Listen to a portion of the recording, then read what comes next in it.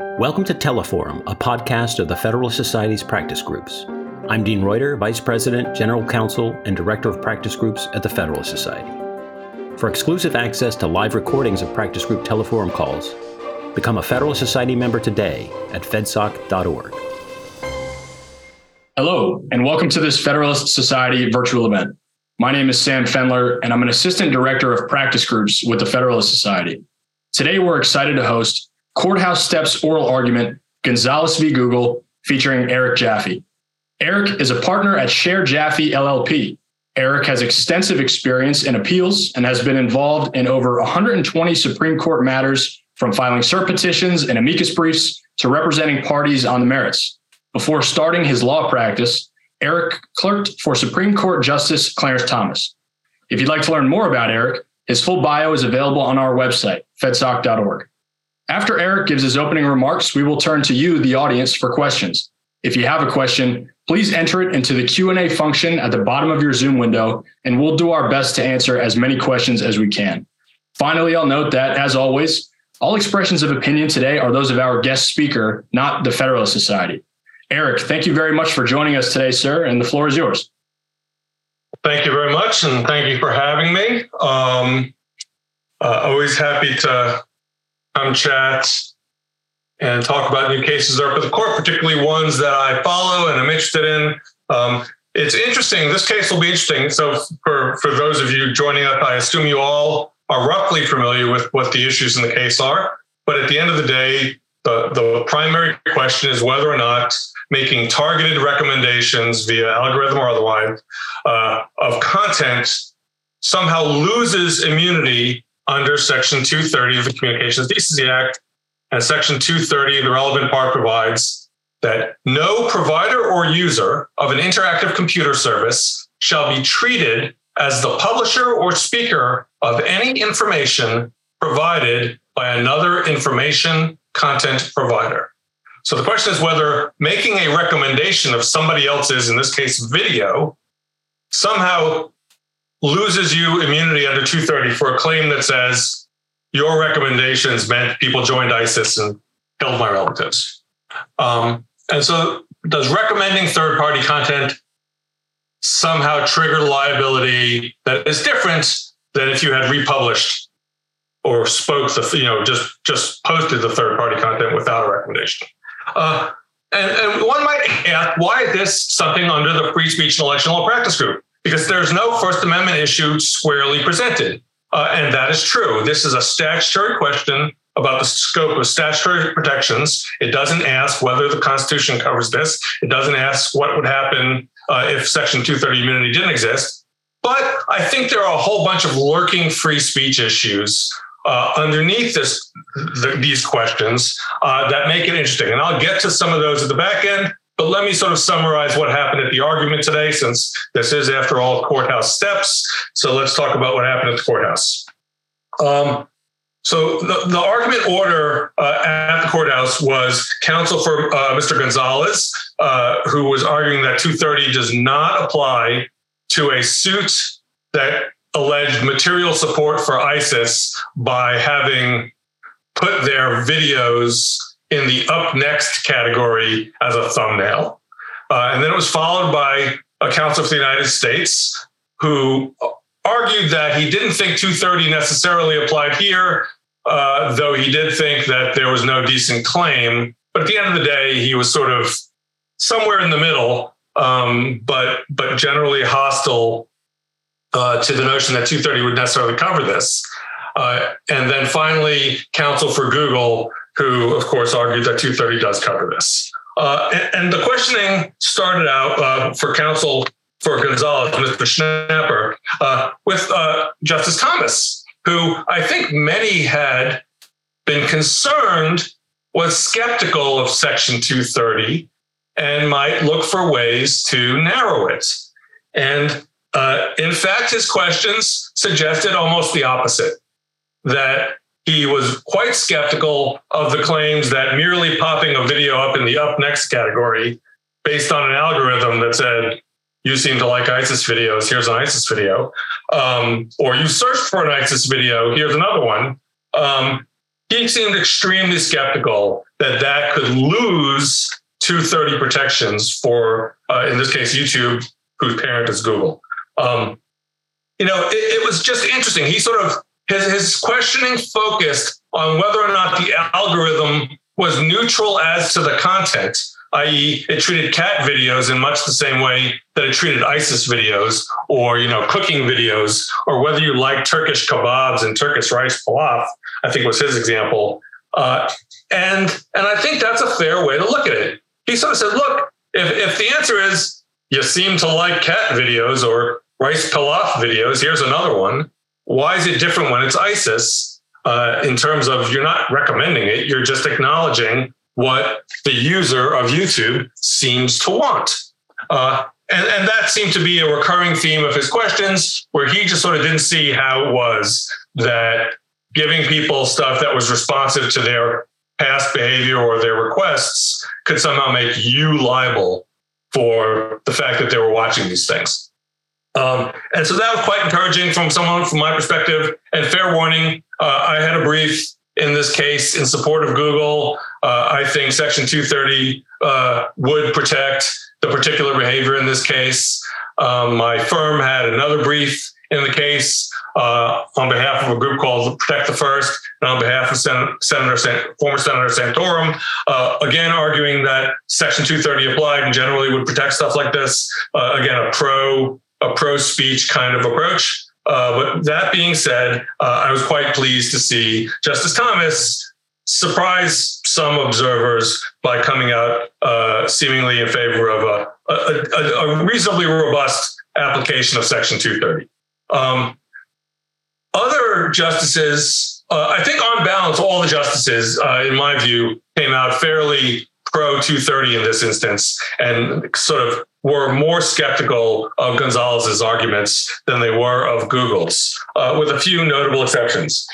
In no particular order other than as I sort of wrote down the questions and my observations, so not in order of seniority, I thought the next set of interesting questions came from Justice Amy Coney Barrett, who I think was a little more in the middle on what she thought the scope of 230 was. At least, certainly at the beginning, she seemed a little more sympathetic to Gonzalez's arguments and was trying to find a line between, are you simply displaying it through some sort of ordinary criteria for displaying things, you have to make a choice, or are you encouraging some particular content?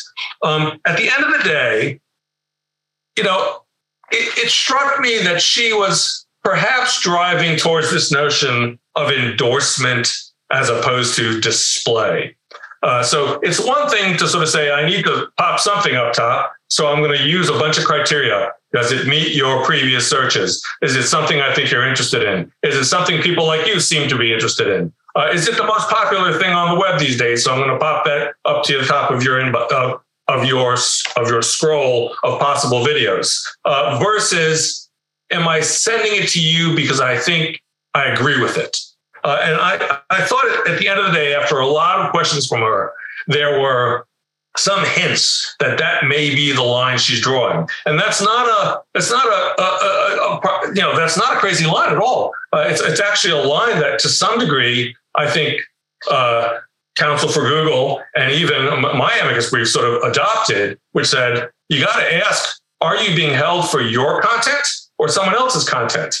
And if the answer is, yeah, ISIS made the video, but I said, hey, this is a great video, they got it exactly right, I sort of adopted their content as my own, and then I'm being held for my own speech and my own information content. And I think she might have been pushing a little bit on that line, but didn't quite get there. But again, I thought she was skeptical. And one of the indicia of her skepticism about this, or her at least uncertainty about how to properly resolve the case, was she kept asking, well, what happens if tomorrow I decide there's no cause of action here? So just for those keeping track, tomorrow there's another case involving similar issues involving Twitter, where the question is, does this anti-support for terrorists statute. I forget what it's called. JASTA is the acronym, but I forget the exact title. But there's a statute under which this lawsuit was brought that says you're materially supporting ISIS.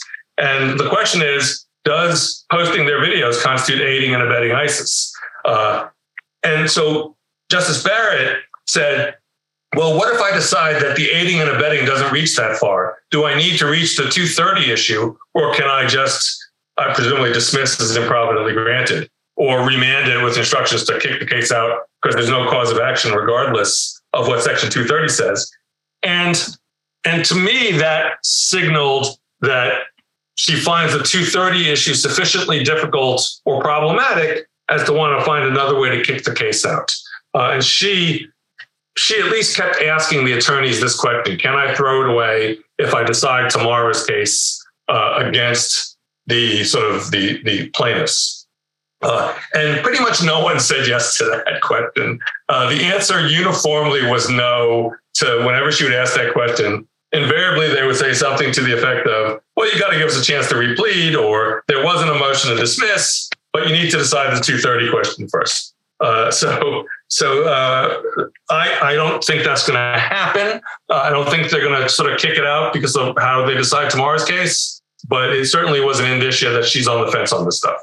The next justice of interest, or at least in order of how I wrote things down, was Justice Sotomayor, who I think once again was quite skeptical of the attempt to restrict Section 230 to not cover this kind of thing. And again, she was especially concerned with the interaction between the immunity and the liability aspects, whether aiding and abetting could be found in what was otherwise protected under 230.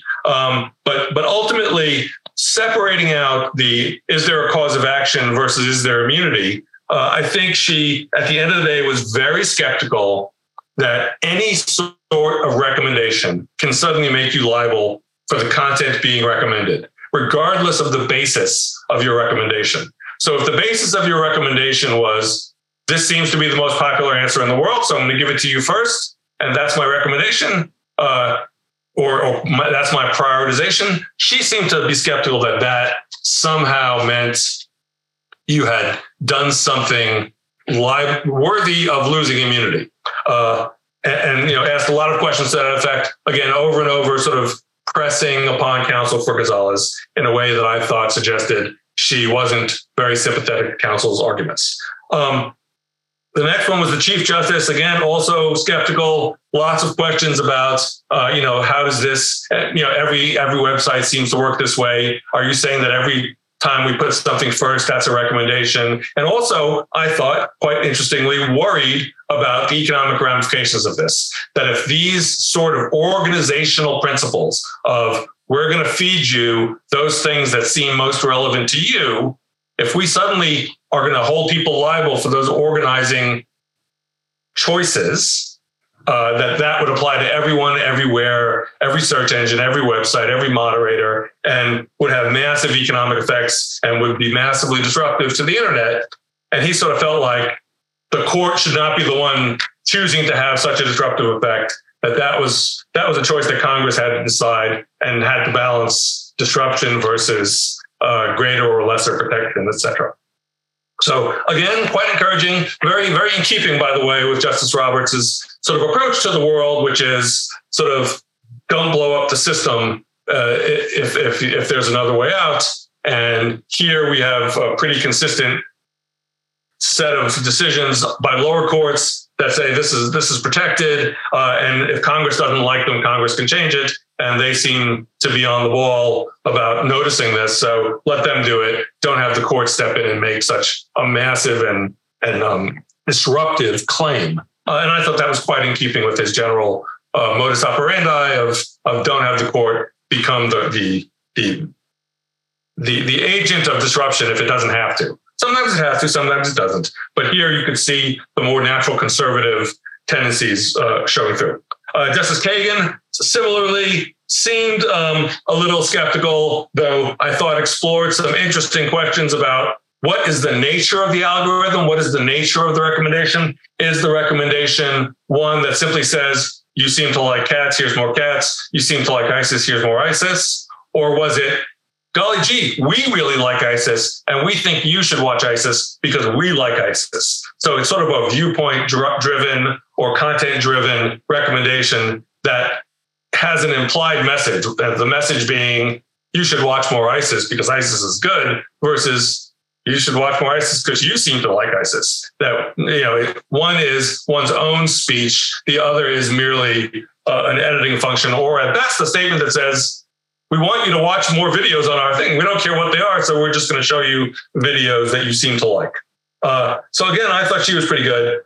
Justice Kavanaugh, again, extremely cautious, again, in the line of sort of Chief Justice Roberts, again, concerned about economic disruption and all the disruptive effects of this, leaving it to Congress. I thought he, again, was quite strong in terms of having a broadish reading of 230 that wouldn't allow liability simply because you suggested the content that somebody else created, particularly where the harm from that suggestion is people watch the content and the content made them do bad stuff. So again, I thought he was quite good. Justice Alito, similarly quite good on the pro 230 side of the fence. Again, quite skeptical of where you would draw the line. Counsel for Gonzalez was having a very, very hard time making a coherent distinction about where you would draw the line. And I'll get to that in a few minutes, but he sort of tried to draw a distinction between, well, you showed them a thumbnail, which you created, and so you can be liable for that. But if you had just popped up the video directly, that's okay. Versus, well, they asked for the video, sure, you showed them the video, so that's not on you. But if they asked for the video and you show them that video plus one other that's like it, that is on you. He was having an incredibly difficult time drawing a very thin line that ultimately very few of the justices thought made any sense. And even his erstwhile allies in the United States didn't think his lines made much sense. And I confess I agree with them. So then we get to the last two justices, Justice Gorsuch and Justice Ketanji Brown Jackson. And I think there we finally get a little more skepticism of on the 230 side of the fence. Justice Gorsuch was skeptical only in the sense that he was looking for a way to get a remand without having to necessarily give the final answer. But I thought the way he approached Section 230 was interesting, and I sort of agree with him. To him, the question was, where is the line between being responsible for your own conduct or your own information content versus being held responsible for a third party's information content? And he looked to some definitions in the statute, again, definitions that I fully agree with, that we sort of pointed out in our amicus brief, where he said, look, information content, information service providers, they pick, they choose, they digest, they analyze, they prioritize, they do all these things to other people's content that doesn't make those things their own content. Otherwise, the statute would be largely meaningless. And I agree with him with that those things seem to be the functions of information content of service providers that they're supposed to be allowed to do rather than be responsible and liable for. That's what triggers the option of immunity. It doesn't detract from it. But he sort of thought that the real question then is, does YouTube's algorithmic recommendations somehow convert the information content provided by ISIS or by any third party into YouTube's own information content? And to my mind, what he was driving at is, did you endorse the content? Did you adopt the content? Did you say, yes, this content is right and you should watch it? And I think that's the kind of line he was probably drawing, though we didn't get that far down the chain because he was participating by telephone, it sounded like. So it was a little more difficult for him to follow up on things, I thought. But he kept on looking for, can I just remand to the Ninth Circuit and tell them focus on content rather than focus on what he described as the neutral tools. And I think that's interesting. I'm not sure he's completely accurate in what he thinks the Ninth Circuit did below in their reference to neutral tools. But the Ninth Circuit sort of had a couple passing references to, well, if the choices are being made by neutral tools, then you can't say that they've adopted it as their own. And I think that's right. But I think there was a little bit of confusion about what neutral tools means in this content. Obviously, an AI or a computer algorithm theoretically is neutral, though that really sort of depends on how you programmed it. I suppose if you programmed it to be viewpoint discriminatory or content discriminatory, then it's not that neutral. It's either pro-content or anti-content, or pro-viewpoint or anti-viewpoint. And those algorithmic elements may help decide whether you're adopting the republished content as your own, or those algorithmic elements may be neutral as to the content, but non-neutral as to other things like, yes, we want people to watch us more, so we're going to give them more that they seem to like. That's not neutral. It's not random or arbitrary. It has a view. It has an intent. And the intent is simply to give you more of what you want, but it doesn't care what you want. So it's neutral as to the viewpoint, but it's not neutral necessarily as to, yes, you should keep using my service. Finally, Justice Jackson was absolutely the most skeptical of the Google position here, basically taking a position that Section 230 was adopted for a very narrow purpose of letting people remove trash from their websites and not be held liable for the trash they missed. So she sort of looks at the interaction between C1 and C2 of Section 230 and says, C1 says you can't be held liable for other people's content. C2 says, and we're not going to hold you liable for removing unpleasant content, libel, slander, offensive you get to have some editorial discretion on taking junk down so that the internet is not a complete sewer if you're inclined to help make it not a sewer, or at least so that your web service is not a sewer. But that we don't want you to be liable for taking some stuff down but missing other stuff.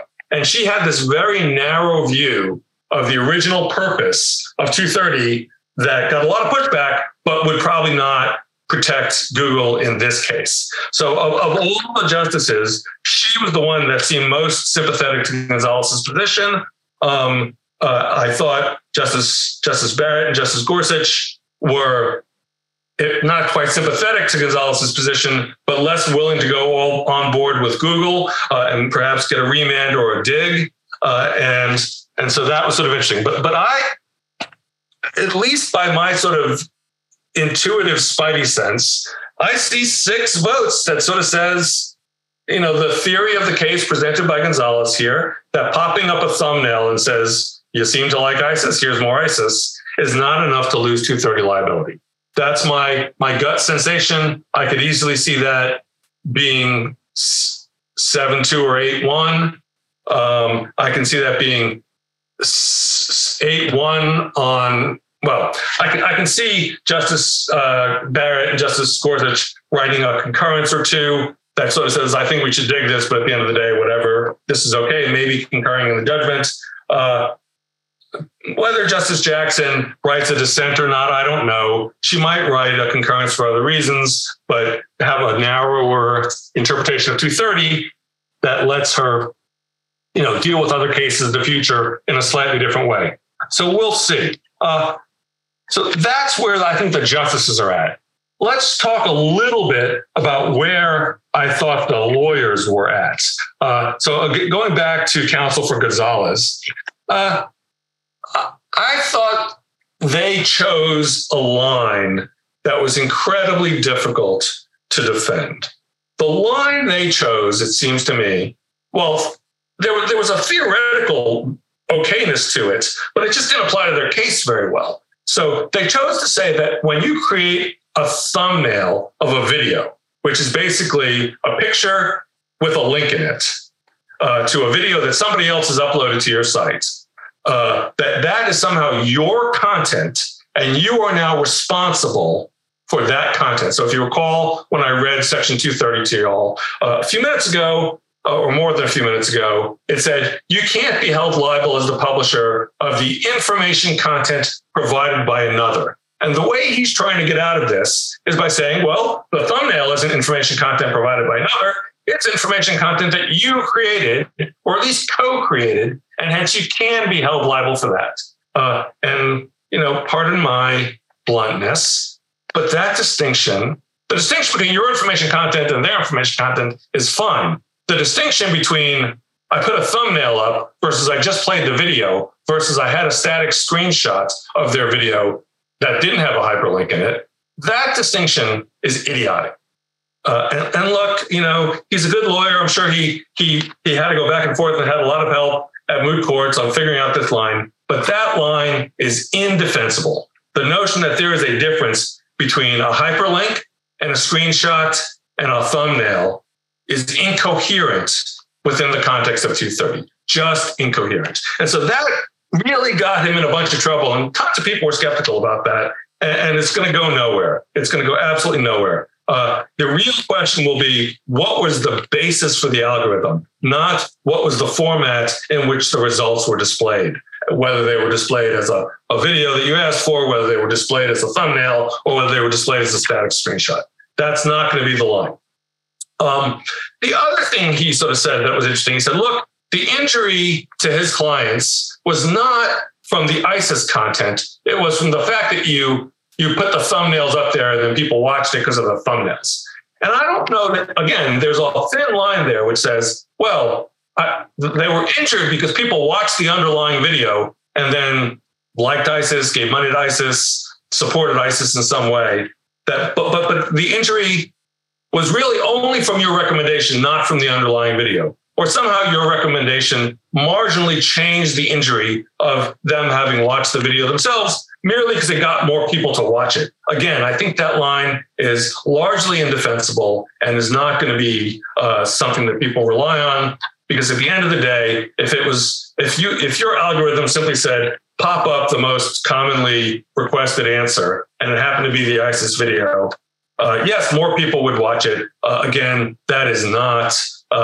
you're still trying to hold them liable based on the content of the video. If the content of the video was cats, even if it said ISIS on the cover, but the content was cats, then there would be no harm here, right? Nothing would have happened. He said a few other things that I thought were interesting. He tried to make the argument that YouTube sort of fed you these videos before you even asked it to. So it's a sort of a distinction between reactive versus proactive feeding you of content.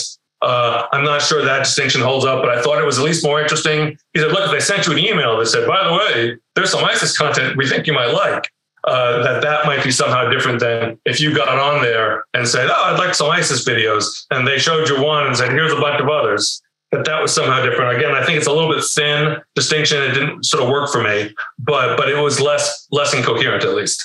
There was at least a line of affirmative versus responsive feeding you of information as suggesting whose content it really was that you're being held liable for.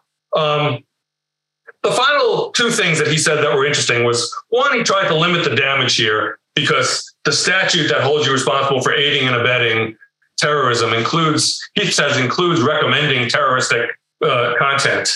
And so that this wouldn't be true of most other torts like defamation.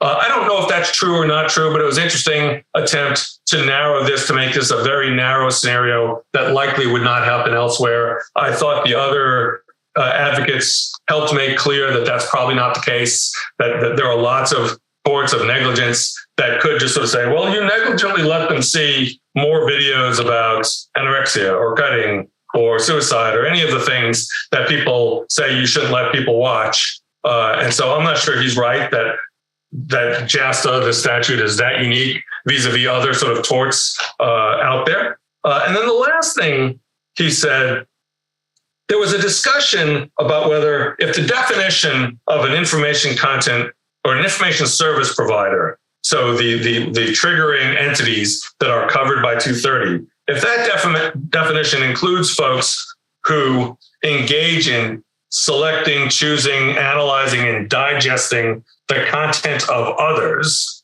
then there must be some difference between doing those things, analyzing, digesting, selecting, displaying the content of others, and creating your own information content, which is what YouTube could get in trouble for, right? They can get in trouble for their own information content. If YouTube creates their own video and posts their own video that says, yay, ISIS, donate to ISIS, well, then YouTube is in trouble and they're toast. But if all they do is digest, analyze, and display somebody else's video to that effect, then the argument would go, they're protected. And he said that that distinction between digesting and analyzing versus creating content only applies to this tiny little piece of the definition of an information content provider. I don't think anyone was buying that. It's a hyper-technical question, but for those sort of Section 230 geeks out there, it was a debate about whether subsection F4 applied to all of 230 or part of 230 because, you provided access software. And access software providers are a subset of information content providers. I'm happy to answer questions about that. I just want to flag it for those folks out there that follow that kind of stuff. It was an interesting discussion. I think the counsel for Gonzalez was wrong about the distinction he's drawing, but there you have it. So the next advocate was Malcolm Stewart for the United States. I thought he did a pretty good job. Even though I don't agree with his outcome, I thought he did. He was at least talking about the right parts of the statute, which was comforting. He drew this distinction between whether or not you're being held liable for the content, information content of others, third-party information content, versus being held liable for your own choices or for your own content. And I thought that was useful and interesting. It's just in this particular case, I don't think it applies. But I think it was a useful line to draw, and it's a good way of thinking about 230 going forward. So I fully agree that 230 does not immunize you for information content that you, the service provider, provides. So if YouTube makes their own video, they're screwed. If YouTube, personally, I think, if YouTube adopts and endorses your video, affirmatively says, yes, that's true, we like that, and we agree, and you should watch this because that's true, well, that's like adopting a libel. It's one thing to say I'm not going to hold them responsible just because they reposted your libel. It's another thing to say I'm holding them liable for endorsing it. Just because you repeat somebody's libel and then endorse it doesn't mean you're immunized. And I think that's about right. What I don't agree with them is that here, the YouTube's conduct is what to display, what to prioritize. But the prioritization decision is not based on endorsement. It's based on unrelated criteria like you seem to like ISIS, or you seem to like cats, or you seem to watch a lot of these and we'd like to keep you on our channel longer, so here's another one. All of those things are not endorsement, even though they're choices, but those choices are not the kind of choices that amount to the harm that they're talking about, material support, for example, or aiding and abetting. So it's where I sort of separate from what the government's position, but I'm happy that the government is indeed focusing on the key words of, are you being held liable for the information content of someone else? Here, of course, the harm being alleged is precisely because somebody watched an ISIS video. They're mad because someone watched an ISIS video, agreed with ISIS, and therefore supported them. That is exactly what they're trying to hold YouTube liable for, is that YouTube just made it possible for more people to watch ISIS videos, and those ISIS videos led to bad results. And the whole point of 230 is to make it possible to watch other people's videos without being held liable for other people's videos. So I don't think the government has the result right, but I think at least the analysis they were engaging in was correct. And I thought the good example that they and others gave was, look, if you have an algorithm that discriminates on the basis of race and says, I refuse to show houses in a certain neighborhood to Black people because that's a white neighborhood, and I refuse to let Black people into that neighborhood. And you write your algorithm to say, don't let any Black people see housing listings in this neighborhood. Well, you're being held liable for your discriminatory algorithm, not for the content of the housing post. The housing post isn't what's offensive. It's your choice not to let them see it. That independently of the underlying content is discriminatory, right? That you are, in fact, discriminating on the basis of race because you made an affirmative decision that you didn't want Black people in the neighborhood. It has nothing to do with the underlying post, other than it happened to be about housing. But it's not like the post is what caused them harm. It's your choices. So I thought that was an excellent distinction between being held liable for third-party content versus being held liable for your own behavior. And I think it's a distinction that most people agreed with. I thought the justices questioning it all seemed to agree with. I thought even Lisa Blatt for Google agreed with it. So turning to Lisa Blatt, I thought she did a fine job. She had a little pushback, but not anywhere near as much as Counsel for Gonzalez did. And I thought her opening basically sort of said it all. Are you being held liable for something where the harms flow from the underlying content that wasn't yours? And here the answer is yes. The harms flow from watching someone else's video. They're trying to hold YouTube liable for that, and they shouldn't be able to. Now, and she sort of agrees that there's a continuum between merely posting someone else's video without any intervention at all, just first come, first serve, whatever is the next video posted goes up on the screen, versus endorsing and recommending something because you say everyone should watch ISIS because ISIS is the bomb. Bad pun, obviously, but because ISIS is the best group ever and we're going to have you watch them. That there's a big continuum where I think she suggests that she agrees that last one, if you say ISIS is great, watch an ISIS video, you're endorsing them, you're adopting them. And so you can indeed be held liable because now you're being held liable for your own content. It's not merely third-party content anymore. You've adopted it, endorsed it, and made it your own. Versus all you really did is say, I'm just feeding you more of what you want. I don't give a shit what the what is. I don't care what the underlying content is. I'm not endorsing it. I'm not criticizing it. I'm just giving you what you have, what seems to fit for you. And I like that way of thinking about it. And here, of course, she said that the prioritization of YouTube's algorithm has nothing to do with whether YouTube agrees or disagrees with ISIS videos. It has everything to do with who you, the user, are and whether predictively they think this is something that you were asking for, something that you would want, something that you would like. So that was ultimately good. She got a little bit of pushback from Justice Jackson, sort of wondering whether this goes beyond the original intended scope of Section 230. I think she did a nice job of pointing out that that view of the original scope is incorrect. It was never intended. It was certainly in response to that scenario, but it was never intended to be limited to that scenario. And I thought she did a nice job of pointing out that the purposes of 230, as described in the holdings and findings and purpose section of the statute, make it clear that it was broader than that. So there you have it.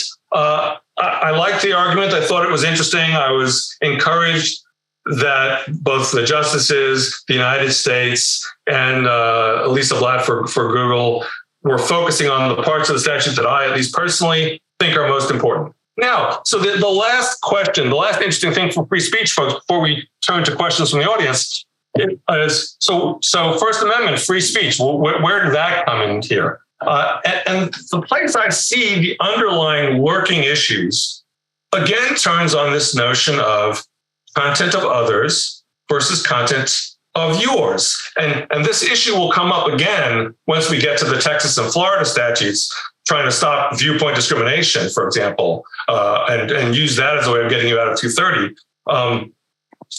And I sort of think that, look, the most protected First Amendment behavior you can imagine, literally making your own video and posting it on YouTube. So say YouTube, as an editorial board, says, we're going to post a video that says, go Joe Biden or go Ron DeSantis or, yay ISIS. So whatever they want to say, or boo ISIS for that matter. That is all very self-evidently First Amendment protected speech. But of course is not protected by Section 230 because Section 230 only protects you from liability for the content of other people, not for your own content. So on the one extreme, highest course First Amendment behavior, not covered by 230. On the other extreme, if you did nothing but just sort of made it a public access channel with no prioritization and no editorial discretion and nothing, it was simply, you post it, it goes up. We don't help people screen for beans. We don't help you with anything. That clearly gets Section 230 protection because that's entirely the content of others. You're not recommending anything. No one imagines that you could be held liable for that. So what do you do about in the middle where you are engaging in some sort of editorial function, whether it's editing for what we think is best suited to our readers, editing for what you like the most, editing for what you think is most interesting in that day, or even editing for viewpoint. What if I run conservatives only YouTube. And so I screen out all Democratic videos and I only run conservative videos, or vice versa. That's plainly viewpoint discrimination, yet it's editorial, yet I'm not necessarily adopting and endorsing the views being stated. I'm just limiting the content, almost like a limited public forum.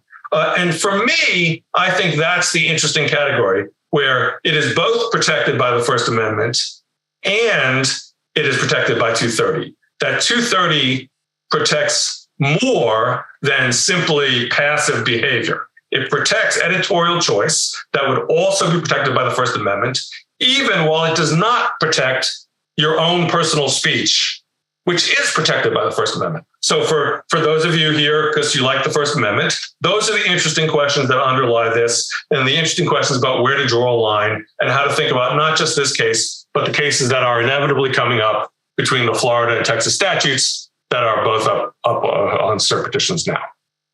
So with that, I will open it up to questions so that the rest of you can hear what you want to hear rather than what I wanted to tell you, and we'll go from there. Well, Eric, thanks very much for that insightful review. I think you did a great job of going top to bottom of what just went on this morning and, of course, into the afternoon with such a marathon session. I wanted to start with a very high-level question. I think going into the argument, there was much discussion about the algorithm, right? It's the recommendation of additional content that perhaps is what produced the liability. And then we get into the argument, and the petitioner talked a lot about these thumbnails. And the argument seemed to be that the liability is a result of creating a catalog. So whether it's the thumbnail or, yes, you searched for this first ISIS video, but YouTube is liable for giving you more, right? For giving you this catalog, the organization of the information. That seemed to be a big part, if not the main part of petitioner's argument. And I'm wondering what you think there about not only that argument, but the kind of difference between the expectations going in of the algorithm conversation and what we got with this thumbnail catalog discussion. Sure. So the original version of you recommended it, you're responsible for it, which I think was the way that people assumed this was going to go, had potential, but didn't apply to this case because it's not actually the algorithm YouTube uses. So what you're getting at with the recommendation is you're almost getting at an endorsement position, right? You recommended it. You said this is good. You wanted people to watch it. You're implicitly endorsing the underlying content, and thus you can be responsible for it in some sense because you've made it your own by endorsing it. And it turns out that that's incoherent given the nature of the algorithm. I'm not saying that other algorithms could do that. They very clearly could. You could write an algorithm, which is just a rule, which said every time you see ISIS, promote the shit out of it because ISIS is glorious. Well, that would be endorsing ISIS. That algorithm would functionally be endorsing ISIS. The algorithm that YouTube uses is nothing like that. The algorithm YouTube uses is largely responsive to the user. Are you somebody who searched ISIS before? Where do you live? Do you seem to watch a lot of ISIS videos? Do you speak in a certain language? Therefore, I should send you those language videos. It has nothing to do with endorsement. And it has everything to do with, I want my user to spend more time here. And so the only thing that algorithm sort of says is, you seem to like ISIS. And that's not something that gets liability. As opposed to if an algorithm said, ISIS is really good, have another ISIS video. That might get you liability because that's your speech, effectively, your content. So he had to go to something else because I think he realized that his main line just didn't really work well on the facts of this case, even if it might work on somebody else's case. So he went for it's your content because you helped create it, even though you didn't endorse it. And there's a little piece of the definitional section of 230 that says, well, you're an information content creator or an information content provider if you, in whole or in part, created the content. And so he's trying to work on the in part. Yes, there was an underlying video, but you did more than just republish it. You tweaked it a little bit and you put a hyperlink on it and you made the thumbnail. And I think that's incoherent. I think it's literally incoherent. And it's especially incoherent when you look at the definitions of what it means to be an information service provider or a interactive software provider, which says you can provide software that cuts, pastes, digests, analyzes, prioritizes. It didn't treat all of those actions as if they were content provision. It treated them as if they were content manipulation, which is something different. And that's why it's ultimately broke down, I think. But I thought he had to go there, perhaps because his other argument didn't fly very well in moot courts, didn't apply to Google, that he realized, yeah, well, it's a perfectly theoretically good line. It just doesn't mean he wins. It's lovely to have a good theory, but if you don't win on your own theory, that's not very helpful. Yeah, no question about that. And, continuing to pull on that thread that you just left off with there, we heard from several of the justices that they were sort of confused at what the argument actually was. And Justice Alito even said, and I think this is mostly verbatim. I wrote this down. I don't want to say it is verbatim, but it's close to what he said. Justice Alito says, "I'm afraid I'm completely confused by whatever argument you're making at the present time." And there seemed to be that muddling. And I'm wondering, you talked about it a little bit, sort of the disconnect maybe between a moot court and what actually happened this morning. What do you think got confused there? I think what got confused is he was trying to draw a line between, so if I go onto YouTube and say, show me an ISIS video, and it pops up an ISIS video that just starts playing, his theory was you can't be held responsible for that. But if I pop up a thumbnail that requires you to click it before it plays, you can be held liable for that because you co-created the thumbnail. And that's just the stupidest distinction I've ever heard, which is why I think a bunch of people were confused. Are you telling me that it was the little mini clip that was the problem? Or is it the hyperlink that's the problem? So that when you Google something and Google gives you a bunch of answers, each of which is a hyperlink, the fact that they added a hyperlink suddenly makes it their content now rather than the underlying content, all of which makes no sense at all. And so he sort of tried to say, well, by collecting them, by analyzing them, you're engaging in your own speech, forgetting what speech that was. The speech that they're engaging in, yeah, there may be some speech when I say, here's the answer to your question. I am engaging in speech, but the speech I'm engaging in is not the speech of the answer. The speech I'm engaging in is, here's your answer. Or the speech, here's something you might like. Or here's something that seems responsive. Or here's something that a million other people seem to like that maybe you will too. I'm saying all of those things, none of which create liability, not even incredibly create liability. What they want is to say, once I've said that, I'm also saying the underlying stuff. And that's ridiculous, which is why it was so confusing, because he was muddling the information content with the implied message of the organization. And the implied message of the organization was very little. And he was trying to mix them together by having this thumbnail argument that nobody was buying, literally nobody. Sure. And, one of the other things is the justices were trying to make that logical connection between the recommendation of content. And it seemed to me, I think it seems to you as well, and you can correct me if I'm wrong, that there was pretty broad agreement, not only amongst the justices, but with the advocates as well, that the algorithm is in fact neutral. So we can just start there. It's a neutral algorithm.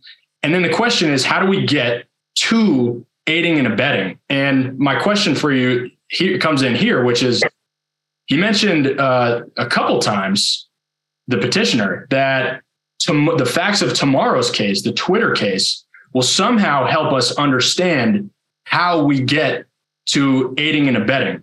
I didn't see a preview of what necessarily he thinks will arise in the Twitter case, but I'm wondering if you have any idea of what may occur in the Twitter case that will help establish the aiding and abetting.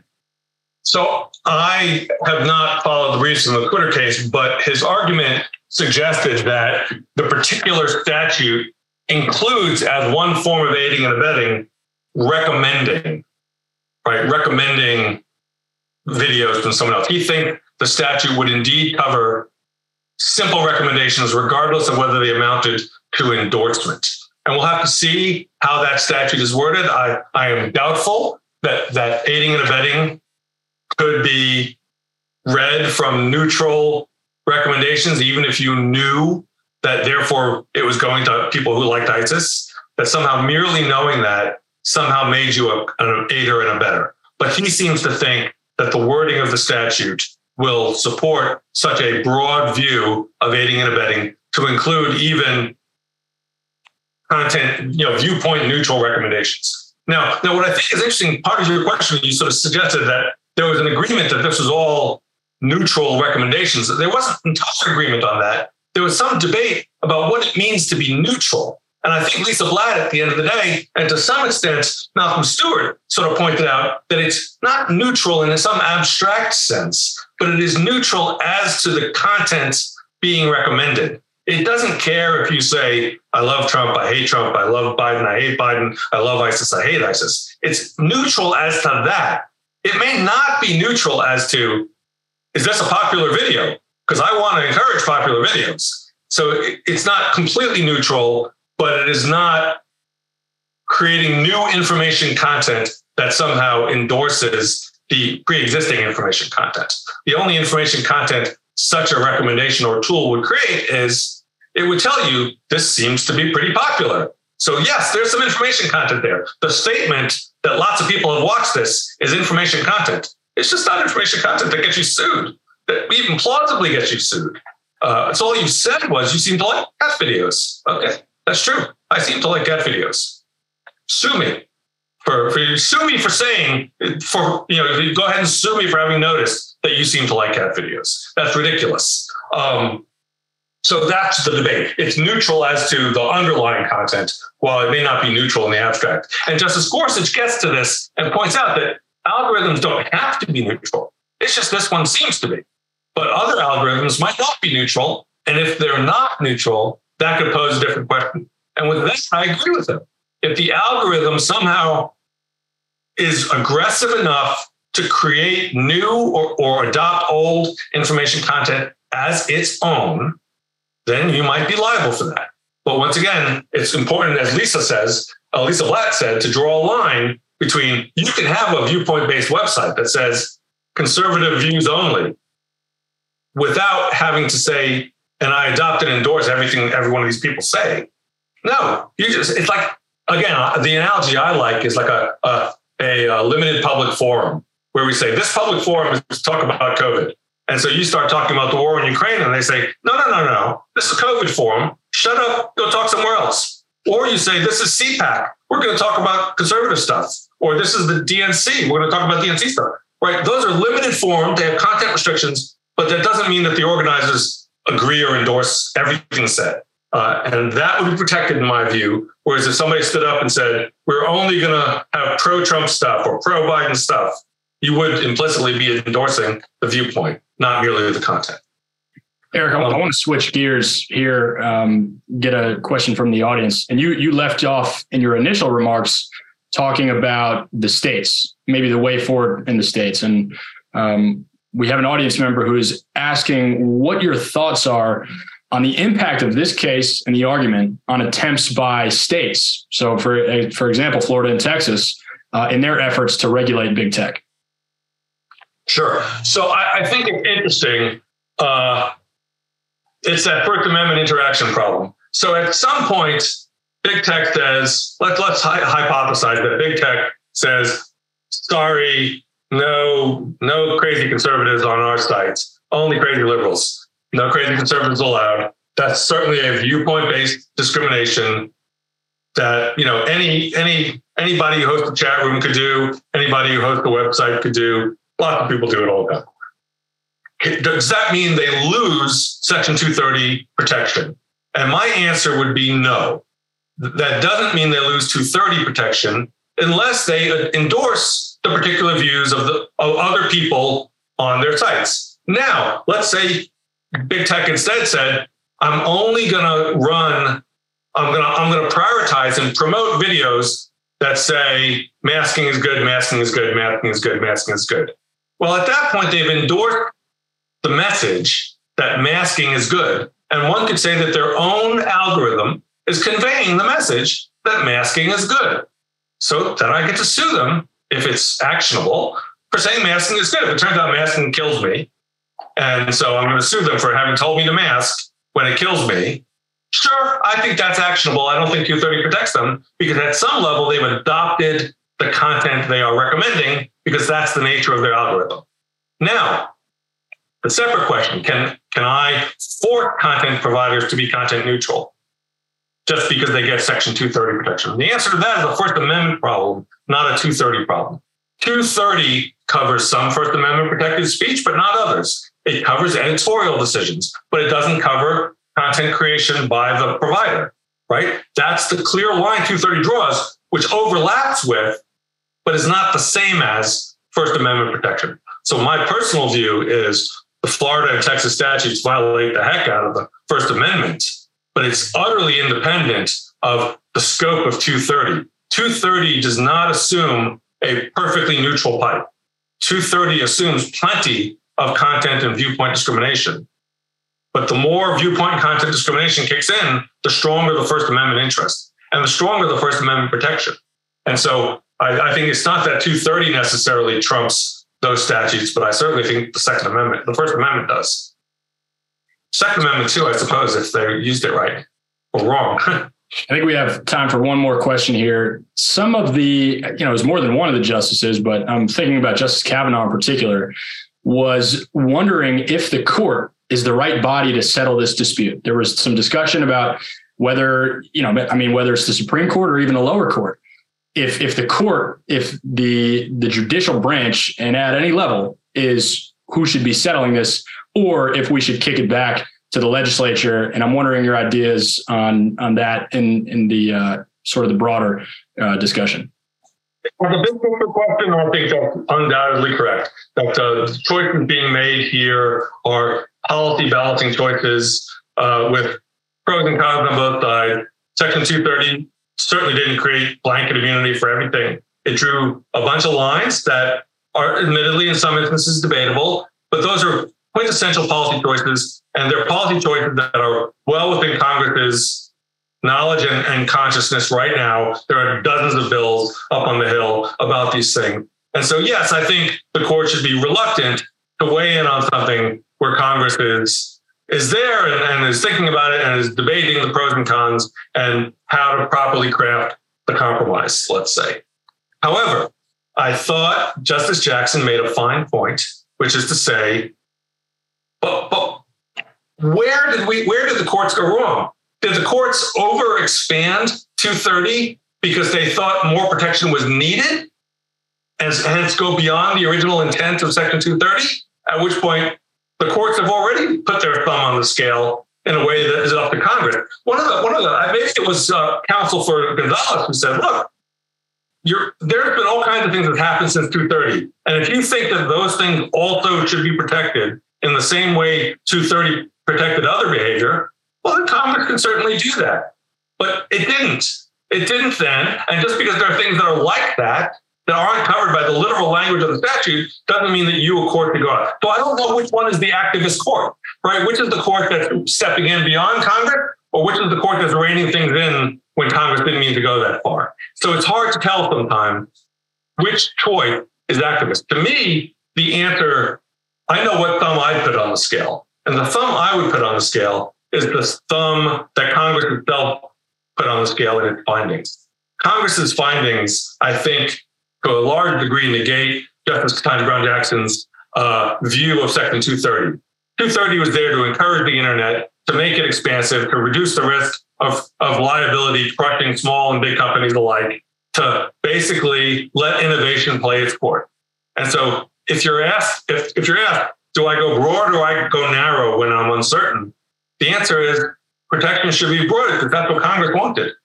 So if you're ever in doubt, look at Congress's enacted intent, not what you think their intent was, not what you infer their intent was, but what they actually put in the statute. And that, to me, makes the difference. So I would certainly let Congress pare it back further if they want to, but they seem to want it to be broad when they enacted it, and I'd stick with that as a court. Eric, any departing thoughts, final thoughts here? I'm just glancing at this last question that came in. The only thing I see here is that Justice Jackson and Ted Cruz agree with each other, which is, notable all in itself. But I guess my short answer is I think she has too narrow a reading of Section 230. That yes, Section 230 was designed to give folks choice to remove stuff, but it's actually worded much more broadly than that. That is not its only purpose. It's one of its purposes, but its other big purposes as enacted by Congress were to let the internet grow. Let it grow without the risk of liability crushing things. And if Congress wants to slow that growth down or increase liability, or if it correct for some of the harms of the wild, wild west, Congress knows how to do that, is very interested in it. And I think in a bipartisan way, quite frankly, is interested in it. So I don't see any reason for the court to butt their nose in where Congress is perfectly suited, better suited, in fact, for making those kind of close calls. Excellent. Well, Eric, unfortunately, we're out of time. I really appreciate your analysis here. And on behalf of the Federalist Society, I want to thank you for sharing both your time and your expertise with us today. I want to thank our audience as well for joining us. We greatly appreciate your participation. Please check out our website, fedsoc.org, or you can follow us on all major social media platforms at FedSoc to stay up to date with announcements and upcoming webinars. Thank you all again for tuning in, and we are adjourned. Thank you for listening to this episode of Teleform, a podcast of the Federalist Society's practice groups. For more information about the Federalist Society, the practice groups, and to become a Federalist Society member, please visit our website at fedsoc.org.